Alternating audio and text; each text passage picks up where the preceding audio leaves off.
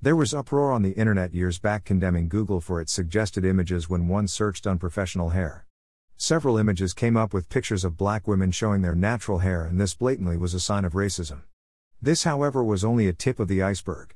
Despite the obvious racism, this also spoke to the prejudice faced by girls and women of color.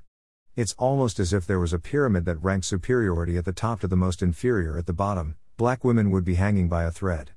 The conversation is not loud enough about how difficult it is to be black, an African, and a woman.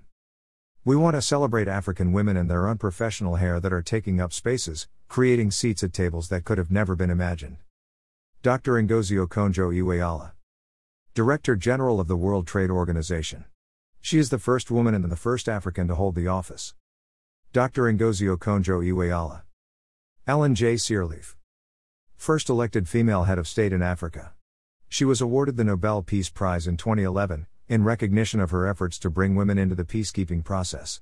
In June 2016, Sirleaf was elected as the chair of the Economic Community of West African States, ECOWAS, making her the first woman to hold the position since it was created. Graça Machel.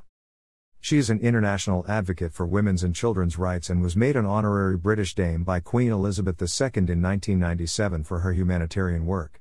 In 2018, she was awarded by the World Health Organization for her contributions to the health and well-being of women, children and adolescents. Graça Machel. Chimamanda Ngozi Adichie. Chimamanda Ngozi Adichie. Talented writer that speaks on feminism and the challenges that comes with being a black African woman, most notably in the novel Americana.